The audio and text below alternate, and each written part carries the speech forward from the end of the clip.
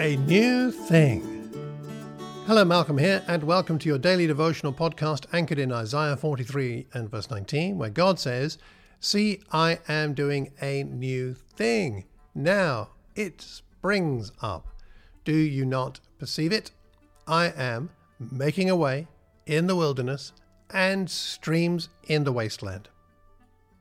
Now, we're currently looking at God doing a new thing in the life of Abraham, and today and tomorrow, we're going to explore Abraham's sacrifice. So this is a part one of part two.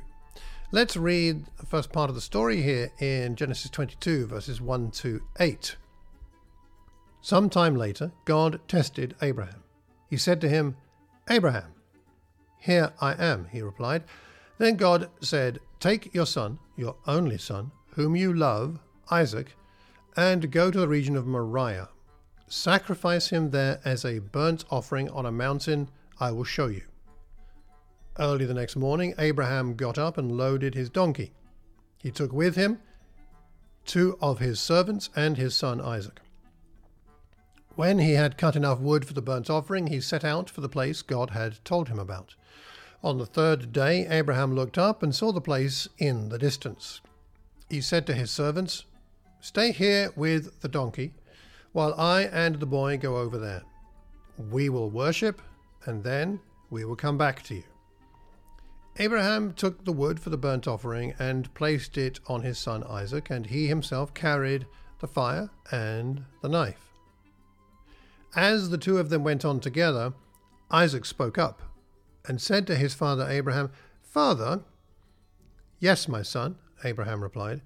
"The fire and the wood are here," Isaac said, "but where is the lamb for the burnt offering?" Abraham answered, "God himself will provide the lamb for the burnt offering, my son." And the two of them went on together.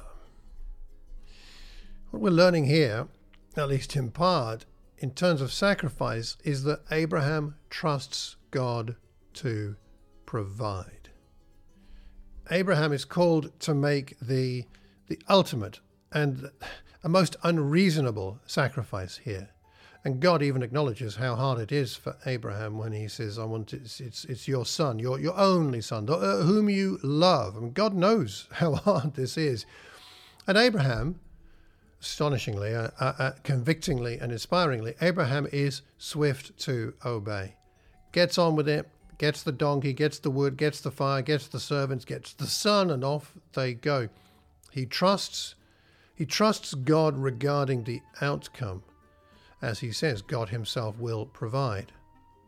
And I think Abraham understands the purpose of the command, because he tells the servants, "We will worship and come back." It's about worship.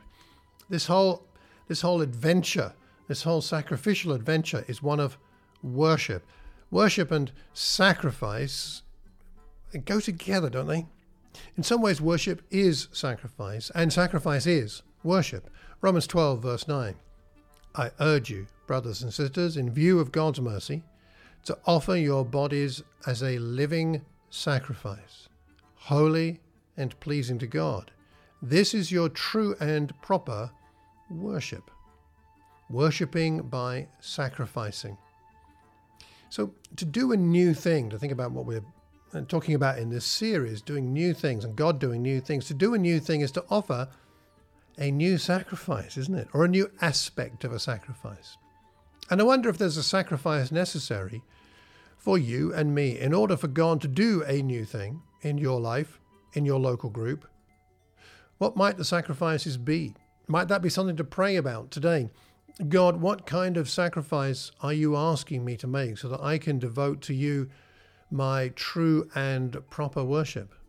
It may be difficult. It may be kind of seems unreasonable or certainly very challenging, but God will provide. That's what we hold on to, even as we pray for the strength of faith to make sacrifices which are difficult.